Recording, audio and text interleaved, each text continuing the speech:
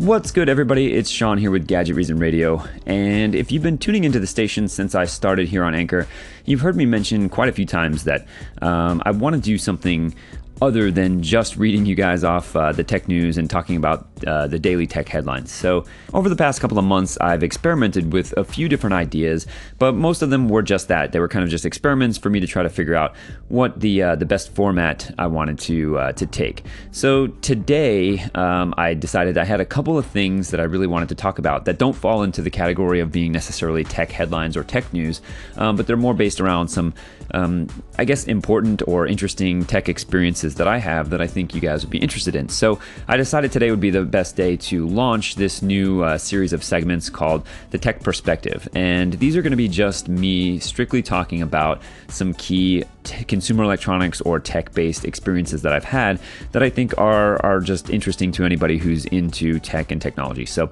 let's go ahead and get started with the first thing that I wanted to mention. And I wanted to give you guys an update on what's been happening with me and my experiences with PlayStation Vue. So if you've been listening to the station since I started here, I basically cut my cable ties with Spectrum, which is the only cable provider that I'm allowed to have where I live. And I decided to go with PlayStation Vue as my only service provider in terms of getting any kind of live television. And the most interesting thing to me was going to be to kind of see how it held up during the thick of the sports season here in the US anyway. And right now we've got the start of the NBA playoffs. We're obviously in the thick of MLB playoff season. And so me being a Yankee fan, my Yankees are still in it. So I have a lot of interest and excitement there. The NHL season has started, and we're obviously in the midst of the NFL season as well. So, so far, I've reported numerous times that my experience with PlayStation Vue has been nothing short of just awesome. But I had a few funny experiences that happened over the past the past weekend or whatever, basically since the MLB playoffs started, that I thought were really sort of defining moments in what it's like to have PlayStation Vue, and specifically to have any kind of provider that allows you to access all your content no matter where you are. And so the first scenario that came up that I thought was really sort of indicative of exactly why I'm glad that I have PlayStation Vue, and it worked perfectly. It worked exactly like I would have hoped. And that was on this past Monday. My New York Yankees were playing the Cleveland Indians.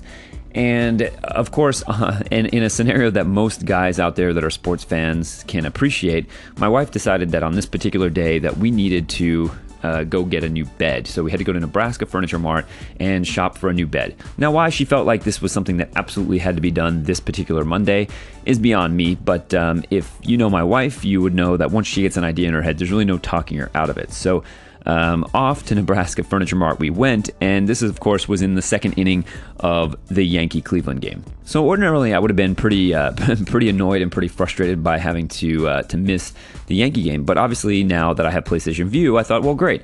You can drive, and I'll go ahead and just load up PlayStation Vue and tune into the Yankee game and see how this works out. So I have Verizon, so my LTE speeds are pretty good and pretty consistent. And so on the car ride down to Nebraska Furniture Mart, I watched the Yankee game, and everything went perfectly fine. When we got there, the Yankees were in the midst of a good little run. They had some men on base, and a batter was up, and so I didn't want to go into the store because I thought for sure as soon as I went in, I would lose service and right at some crucial point in the game.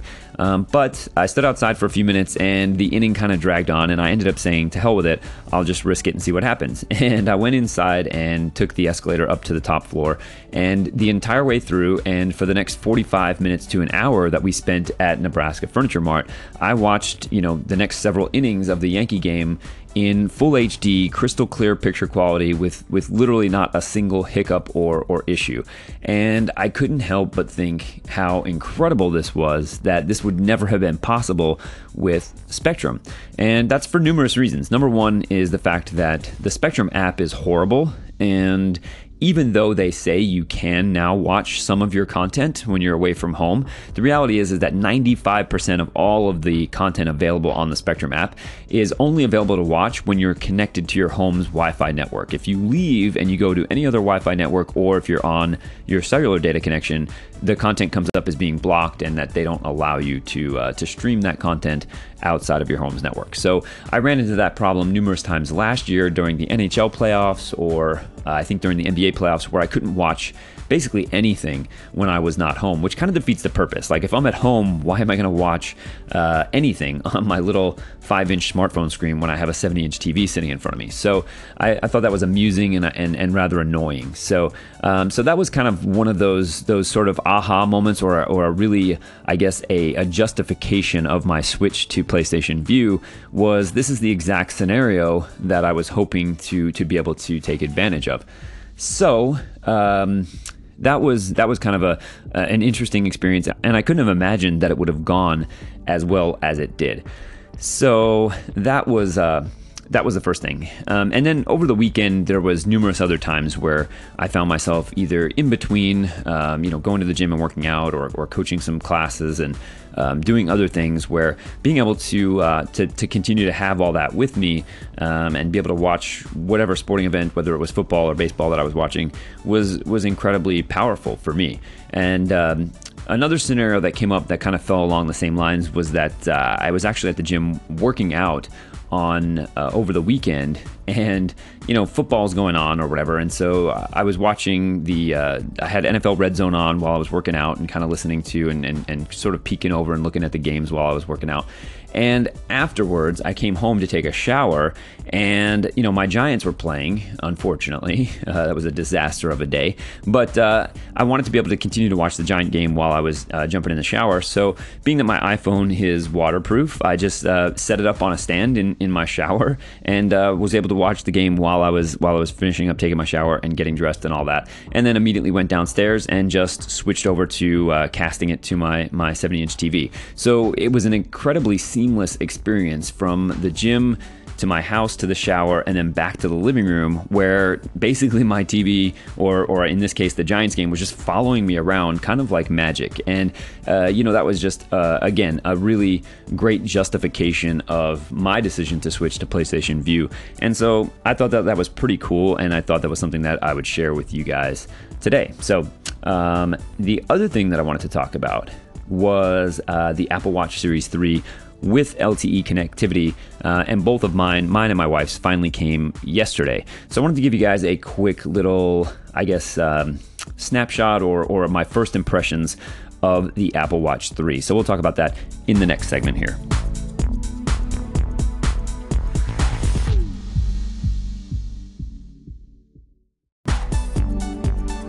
Okay, so my Apple Watch Series 3 with LTE, that's an important distinction to make, because obviously, if you're not aware, the Apple Watch 3 does come in a non-LTE version. Obviously, the version that has cellular connectivity that can free you from being tied to your phone is kind of the I guess the most important part, or the most talked about part of the Apple Watch Series 3. So I think it can easily get forgotten or misunderstood that there is a version of the Apple Watch 3 that does not have LTE connectivity. So my wife and I decided to buy the versions that did have the ability to connect via a wireless network without being connected to your phone. And they came yesterday, and I can tell you that the first impressions I have of the Apple Watch 3 with LTE are this. Number one, the speed difference with which everything happens on the new processor that's in the latest version of the Apple Watch is incredible. One of my biggest complaints with the first couple of goes with the Apple Watch were just that apps and setup and boot up times, everything that you had to do that required any processing on the Apple Watch was pretty slow and cumbersome, and it really took a lot away from the experience. Using some specific apps that I had really hoped to be able to use on my Apple Watch was just super slow, super just unenjoyable experience, and it got to the point where I really just stopped using it for that. As of the last probably 4 to 6 months, the only thing I can say I consistently use my Apple Watch for was controlling music when I have my phone connected to the speaker system at my gym, and for notifications like email, text messages, maybe some Instagram stuff. and then really my stopwatch and some workout stuff. So, I just really found myself using it as more of just an updated notification device than it really was for anything else.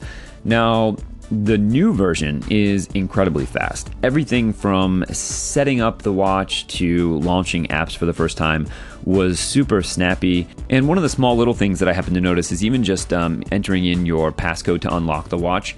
It has a new little sort of bubble animation where the number that you're pressing kind of expands a little bit to make sure you see exactly what you're pressing. And there's a sound notification also tied to the haptic feedback of the button press. So it's a slight distinction, but it definitely made putting in my passcode feel a little bit more accurate and a little bit more I just felt more confident in the types that I was putting in. So, but getting into the thick of the actual watch, there's quite a few apps that I had originally had high hopes for when it came to the Apple Watch because they just kind of make sense. And one of those apps is Wunderlist. And so I've been using Wunderlist on all my various versions of iPhones and smartphones for a while. And it's just an easy, convenient way for me to keep lists of things that I need to get done throughout the day into different categories, as well as my wife and I using it to keep different grocery lists updated when we run out of things around the house. So we have 3 shared grocery lists, one for each of the different grocery stores. I don't know about you, but like a lot of people, my wife and I don't get everything at one store. So we have, we go to Whole Foods for certain items. We go to our main grocery store, which is Market Street, for a lot of items, and then we go to Costco for the bulk stuff. And so we have 3 separate grocery lists in Wunderlist, and when they're shared lists, so anytime she adds something, I get a notification that it was added and vice versa. So that way, throughout the week when we run out of items, either one of us can add it to the list, and we're not doubling up and sort of repeating the same items. The other nice thing is that when we're at the store and you check these items off the list as you're shopping, they get deleted from the list on both persons' view. So my view of Wunderlist and hers. Now, for something like Wunderlist, the idea of being able to have access to my grocery list while I shop without having to carry my phone in my hand, freeing my hands for actually doing the shopping, was something that I thought would be really useful. Unfortunately, on the original Apple Watch, Wunderlist was so unbearably slow that it was basically all but unusable, and so I never really used it. Well, the first thing I did when we set up the new Apple Watches was kind of fire up Wunderlist to see, because that was just something I knew I would have an immediate comparison as to how much faster the processor was. And Wunderlist is an absolute joy to use now on the Apple Watch. So it opened quickly, navigating through the different lists was really snappy, and adding or deleting, or I should say deleting, checking off an item was instantaneous. As soon as I tapped it, the little line went through the words and it removed that item from the list. Before, it was just so unusable that it was frustratingly slow, and I just didn't use it. So that was kind of a good indicator of what I thought I could expect from the speed of the Apple Watch 3 with its new processor and all that. So everything else about the watch feels pretty much the same, with the exception of obviously that aforementioned LTE connectivity. So after setting up the watch, one of the first things I did was obviously send my wife out to walk the dogs and leave her phone behind. And we tested out, a quick phone call as well as sending back and forth some text messages, and it all worked perfectly fine. I know there's been some reports of connectivity issues with the LTE connection and switching between Wi-Fi. We didn't experience any of that, but obviously it's only been 24 hours. So I'll keep you guys updated as we have more time with those. But first impressions were it worked exactly as advertised.